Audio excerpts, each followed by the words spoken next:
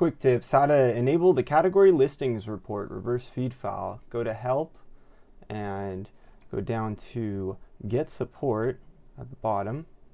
Click selling on Amazon. Type in please enable the category